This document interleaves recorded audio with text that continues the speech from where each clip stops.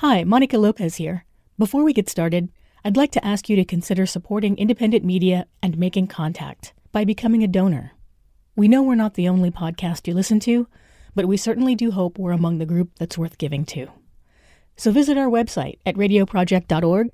And now, here's the show.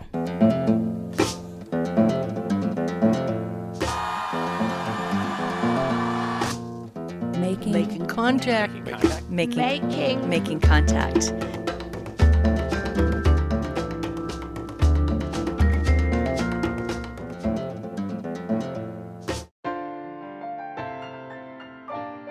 Welcome to Making Contact. I'm Anita Johnson. This week we bring you a new episode from our media partners at Rework, a women-led podcast that spotlights the voices of workers, immigrants, and communities of color. What I like most about the content produced by Rework is their commitment to diversity and the ability to break down social issues in an understandable way. Up next, we'll examine the long history of criminalizing immigrants and refugees in the United States by highlighting the story of Billy Tang, a Cambodian refugee who got caught up in the criminal justice system at a young age. Here's Rework on Making Contact. From the UCLA Labor Center and KPFK, this is Rework. I'm Veena Hampapur. And I'm Saba Waheed. The criminal justice system implies justice, but laws and sentences aren't always fairly distributed. And in today's political climate, there's a prominent narrative of bad immigrants who don't deserve to be here, even after they've, quote, done their time. This isn't new. It's a part of a much longer history of criminalizing immigrants and refugees in the United States. And it raises the question, who deserves a second chance? This week's Rework explores the experience of refugees from Cambodia who get caught up in the criminal justice system at a young age. We follow Billy Tang's story of fleeing the Khmer Rouge in Cambodia and resettling in America with his family, only to continue facing hardship. The earliest memory that I can piece together was just seeing broken rooftops or some type of like shack with openings where the sun was exposing, into the place where I was at. We were sent to labor camp, so I think that's how we end up in the shack. Billy's family was ethnically Chinese. His grandparents had immigrated to Cambodia during the Chinese Revolution, the Mao era. People were starving, so everybody was fleeing China. When the Khmer Rouge took over, Cambodian government, they started killing off a lot of people that they deem a threat. So if you were an educator or different ethnic and spoke different language, those people were the target. My father was unfortunately an educator, and they accused him of speaking Chinese when they barged in the house one night and beat him up in front of our family and then just dragged him away. We never saw him again after that. After his father's death, Billy and his family were sent to the labor camps. Since he was young, Billy stayed at home while his mother and brother worked. My mom usually had to go work on a rice field, and my older brother at the time was probably 5 or 6 years old. He was sent to a child labor camp.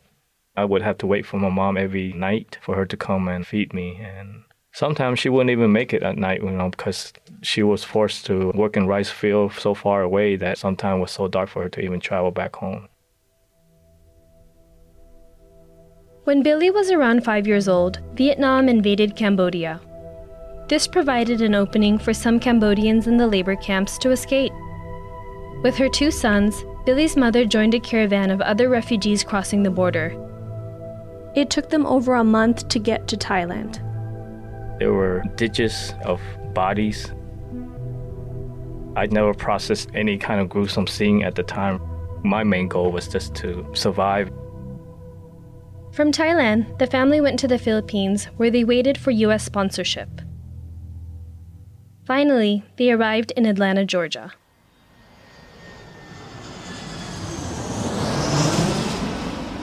The first day of school, I thought that they were going to take me away from my family again, so I do remember just crying that first day. And everything else was pretty foreign to me. I still didn't understand what was going on at the time. Billy's mother met his stepfather, and together they moved to San Diego. In San Diego, they found a community that shared their experiences. We moved to this apartment with just a bunch of other immigrants. A lot of them was from Cambodia also. They were telling stories, about what happened. I think I was still too young to even understood the full trauma of what they're just expressing at the time. I thought that was just like normal, what happened. And yeah, I really didn't give much thought to it, but just, heard the story. And a lot of time it was like, well, my mom sharing the story of how my father died. Couldn't comprehend that. 2 years later, the family moved again, this time to Monterey Park, a neighborhood in the San Gabriel Valley in Los Angeles. I had to, start over and try to make friends. At the time when I went to the new school, didn't have a lot of Asian kids. I just remember just feeling like a sense of like loneliness again, right, in that environment. Having to start over again, was hard. As soon as Billy settled into his new life, his family decided to move back to San Diego. I didn't want to go, so I was left with this elderly woman we adopted as grandmother. I was like 6th, 7th grade. I was fine with not going with them. I just wanted to have like that stability. And at that time, start making bad choices already. One of the kids like, hey, let's steal food because we didn't have the money to pay for it. The fear of being looked at like I was, maybe weak, overcame the fear of doing what's right. After we succeeded, I remember we bragged to other kids. And then there was more like a reassuring feedback from other kids. It was that feeling of exhilarating, right? I did get caught later on. The elderly woman talked my mom into like, he just didn't have money to pay for it, right? So that's why he did what he did. And so I didn't, get the whooping that I thought I was going to get. That ended that shoplifting era. Around the same time, Billy's brother joined a gang and ran away from home. A feeling that was all too familiar washed over him. I always looked up to him, like tag along and just, I view him as an older brother and as a role model, or somebody that was going to guide me through life, So when he ran away, I felt that sense of loneliness again. Like, I got left out, or I got, somewhat abandoned, when he ran away and I was left home. Billy shifted his energies towards his studies and did quite well. But when he got to high school, he started to struggle again.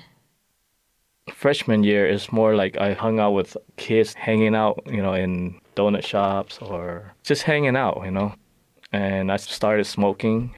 Gradually, I went from hanging out to ditching school to drinking and then the gang life. Pretty much most people that I knew was in the gang. Within the gang, I felt that sense of belonging. A lot of us came from a background that was traumatizing. We were just all like broken and just wanted to find comfort in each other. I felt that sense of embrace, that sense of acceptance and approval. Eventually, I wanted to elevate myself in that organization so that, I would get more attention, more false sense of respect, right? After high school, Billy continued to long for community and a path to being a good person. He decided to join the Army. I knew that my lifestyle was bad, wasn't decent, right? So I just wanted to escape all that. But what I found in the military was like a sense of isolation and out of place. I remember in boot camp that a lot of other people was from different parts of the nation, people that I'm not accustomed to being around. And I didn't think that they understood my culture, and even sometimes they were even like making fun of me, making this like Bruce Lee sound or, automatically thinking like I know karate. I just felt just out of place. I felt very homesick. Billy left the military after his term ended. He came back home with even a greater desire to belong. Longing to belong drove me right back into the gang atmosphere.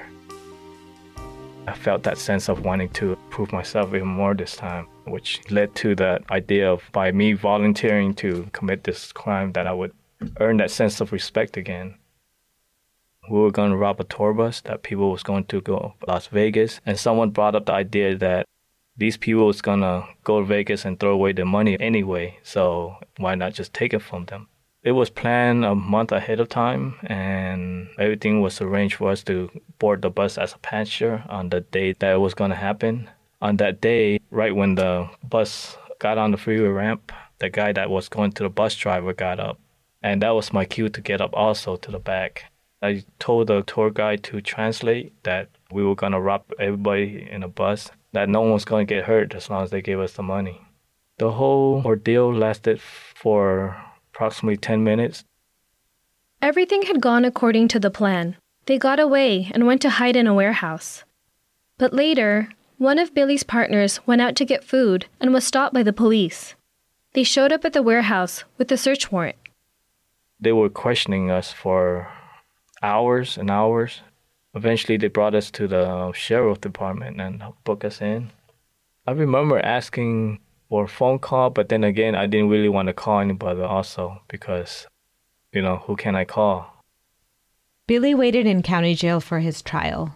I spent 18 months in the game module where, I guess, of having everything stripped away, metaphorically and literally. They had racial riots, they had people sharpening metal objects to make weapons, people getting attacked while they're in line, being in cells where we don't get to see the sun for a period of months, being in an environment where it's overcrowded. It's a 4-man cell, but usually there's always 6 or 7 people in the cell. Being in an environment where when the toilet is flooded, we often have to sleep in that condition for several days before they even try to come and fix the toilet. That condition of being involved in a violent situation and witnessing a lot of abuse of power, oftentimes the fear is, if the sheriff cuff you up and bring you to a room, you're going to get beat up and you'll be lucky if you survive that. Billy received a life sentence without the possibility of parole and was sent to a maximum security prison. He believed he would never get out. We were talking about the era where Pete Wilson said there's no parole policy, and Gray Davis followed that through. So the idea was I'm pretty much done, with any kind of freedom or just being able to see another daylight again. That was hard. In the 1980s and 90s, the U.S. had pushed tough-on-crime policies that included more funding for prisons and harsher sentences, such as mandatory minimum sentences and the 3 strikes law. By 1990, California led the way, increasing its prison population faster than any other state. These policies especially impacted low-income men of color. The prison was very new at the time. I remember just being the first guy in my cell. The first time I stepped into a prison yard, I remember this big old gate closing behind me. We're closed in. We couldn't even see any freeway. There was no sign of civilization besides just concrete walls and buildings. One of the things that kept Billy going was his mother, but staying in touch with his family was difficult. Phone calls were expensive, and it was hard for his mom to get to the prison to see him. One time in the county where my mom was visiting me very late at night, it sunk in that she was willing to really disregard her own safety just to see me because, she was riding a bus by herself at night. That's when I realized, even though she often don't show that love, ultimately she loves me. In realizing that allowed me to think not just for myself this time, but of her and not wanting to create any more harm for her or any worry where it could stress her out. I feel like that's the least I can do, right?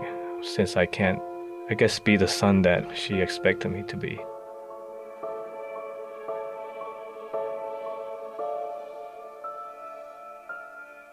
Eventually, Billy decided to go back to school.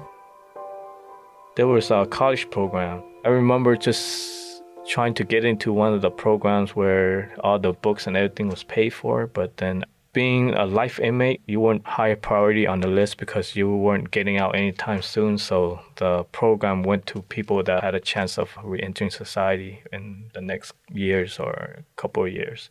Being a lifer was just like we didn't have that kind of priority. We were able to fill out the grant for just to cover the tuitions, but we still had to pay for our books. But I would just ask people to borrow the books from them, and I would buy maybe 1 or 2 books and kind of do a trade. I did that for 4 years.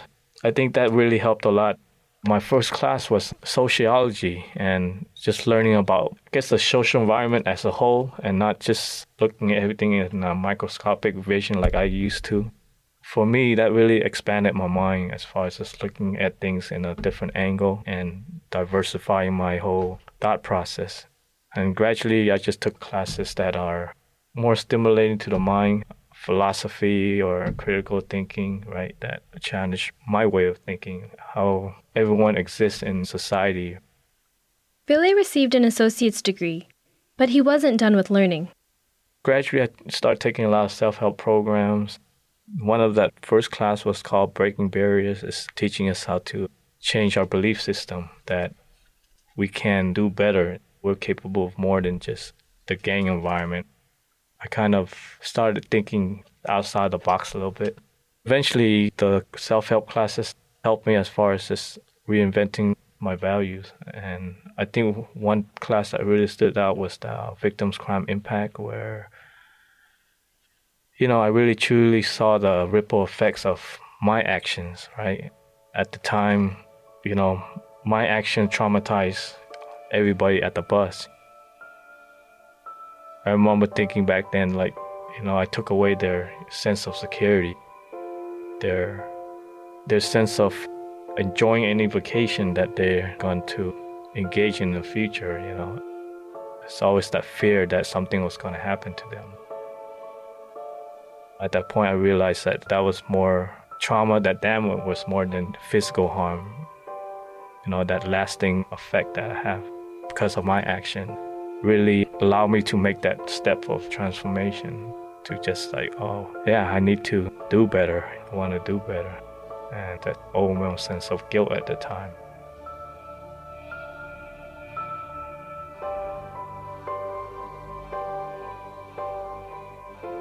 One day, Billy saw a notice for a Buddhist service being held at the prison. That's when I got introduced to meditation. And initially, it was like, how am I going to meditate in the middle of a dormitory that housed over 200-something people? But being there and listening to those sponsors or those volunteers, just wanted to try it out. I think I set myself 5 minutes, then all right, I could do more. So I started gradually increasing the time to 10, 15, 20, 30 minutes. With meditations and combining with all the self-help classes that I was attending, it allowed me to be more mindful of my actions in the past, of who I am, helped me to truly understand and accept my situation in that environment. I put myself there. My actions created the situation where I was at the time. Even understand that the bad choices that I made growing up was also the result of not being able to process the trauma that I experienced as a kid growing up, or even those 3 years when we were in labor camp where I was experiencing hunger, neglected, even, experienced some couple illness where I wasn't even expected to make it, right? And all those contribute to the need to wanting to be embraced, to belong, to feel loved. All those contribute to decisions in my life, and I was able to see that and to, in a way, find some sense of forgiveness for myself also. And that allowed me to feel compassion for other people also in the environment. Whatever situation, their background, right, they experience a lot of stuff in life, trauma in life that led them to that situation.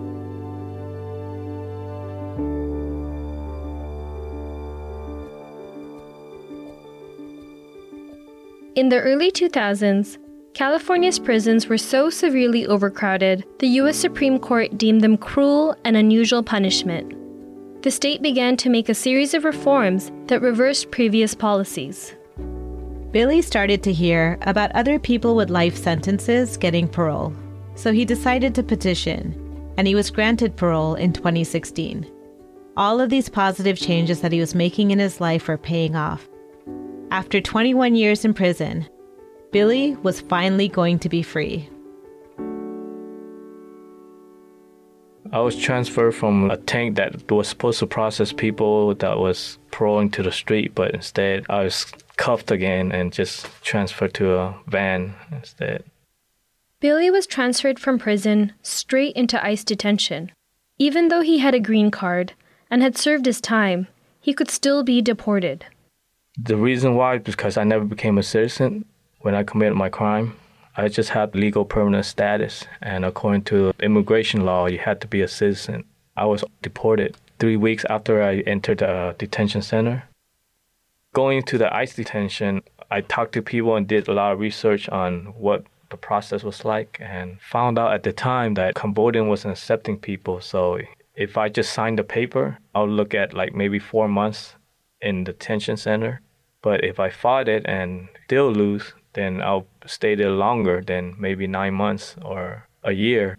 So I did choose to sign it because there was no way for me to even beat deportation because of my crime. So at the point, it was just like, you know what? If I get deported, then I'll just start a new life at a different place. And that would be like a new beginning for me. Cambodia denied Billy's citizenship and wouldn't accept him. Since the U.S. was unable to deport him, they released him. When I re-entered back into society, I wanted to be more involved with community, so I joined several nonprofit organizations for re-entry. And for 1.5 years, I was in the process of just trying to obtain a job, right, and learn what I can. Technology was challenging for me. Getting back my driver's license was challenging. Work was also challenging because I had to wait 6 months for a work permit. You know, everything combined was obstacles, but I had my freedom, right? So, yeah, I'd rather have these obstacles in front of me any day versus being in prison. I was grateful just to have a second chance. The world had changed, and Billy was adapting. He was piecing his life back together. But then, in October of 2017, ICE took him again. The Trump administration decided to enforce the deportation orders of anyone who had committed a crime. Billy had survived the 1990s tough-on-crime era, but was now being dragged into the war on immigrants. He was flown across the country to 6 different detention facilities. The second round of detention was especially hard. I was actually reestablishing my life again, and to have that snatched away, to have to go to a different place to start over, it was just harder to accept. Those were the feelings in there, just hopelessness. I witnessed an 83-year-old grandpa that was with us being in a processing tank for more than 25 hours. He had a bad health condition, and just for him to be there and suffer through all that, it was just heartbreaking to see. Some of these people, they were already out here working, right, contributing in tax, supporting the family. And all of a sudden, they're going to be deported to a country where they don't have any recollection or don't even know the culture. We're here, we grew up here. American lifestyle is all we know. We have family here. I witnessed a lot of guys in there that spouse just gave birth to their kids. You know, they're struggling in there, not able to hold their kids, or the thought of just being separated from the infant children. If it wasn't for nonprofit organizations, attorneys filing injunctions to stop the deportation, which allowed me to file a writ to reopen my case. So after 6.5 months, I was able to bond out. Billy was out again, though not completely free. I was on an ankle monitor for 3 months because they said that I'm a flight risk. Even though I was free, I was still being tracked. I continued where I left off, which is get involved more, and this time it was more incorporated into being more active in the immigrant advocacy section. So I was fortunate to know people, right, and to be able to be in a space where I could learn from people that are experienced. Yeah, just going out there, sharing my stories, encourage others to share there as well, and continue, you know, with the meditation practice to continue to like network with people, participate in workshops that teach me about organizing or networking. All those was very new to me. Someone suggested that Billy petition for a pardon. For him, it was a long shot, but so was getting paroled on a life sentence. With encouragement from people around him, Billy decided to go for it. We filled the application for pardon, and fortunately, I was pardoned on Christmas Eve by Governor Brown. Yeah, I just remember it was just such a... Yeah, I was very happy, right? But I was like, it's, not really believing that it's actually even happening. I'm very fortunate, to still be here and to continue to share my story and to continue to encourage others also to share their story. I think when people learn about our story from different standpoint, right, or different lifestyles, that people will humanize us, right, and see us not just somebody who made mistakes in life, but somebody who deserve a chance to be a part of this society, this community, and deserve a chance to be with the family, to have a happy life.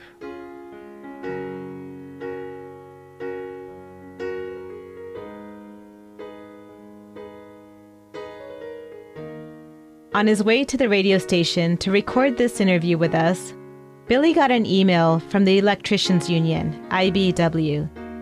He had just been accepted into their competitive training program, the first step into a stable career in construction.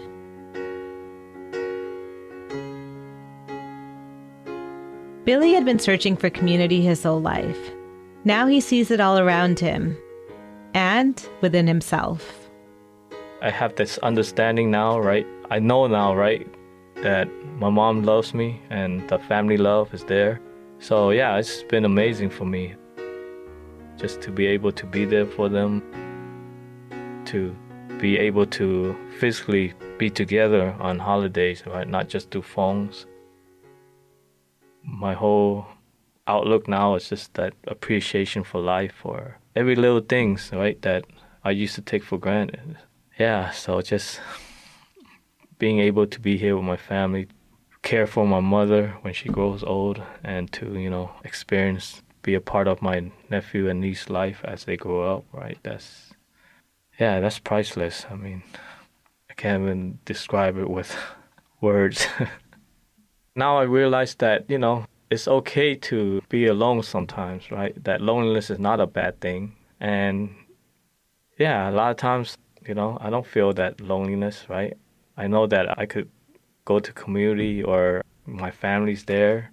Sometimes I want to be alone, right? And that's okay too. It's okay to have that feeling of to want to be alone.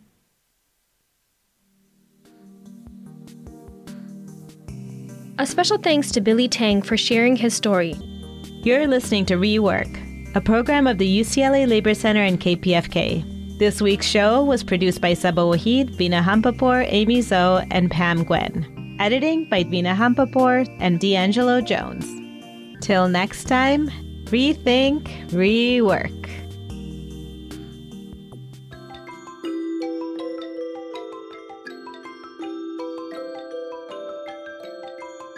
You've been listening to Rework's Redemption, episode 23 on Making Contact. If you've enjoyed this episode, please write and review us twice on Apple Podcast, and then please share it with your friends and family via Facebook and on Instagram. We're Making Contact Project, and on Twitter, we're Making_Contact. To learn more about us and access other episodes for free, visit us at radioproject.org. The Making Contact team includes Jessica Partnow, Salima Himarani, Sabine Blazin, and I'm Anita Johnson. Thanks for listening to Making Contact.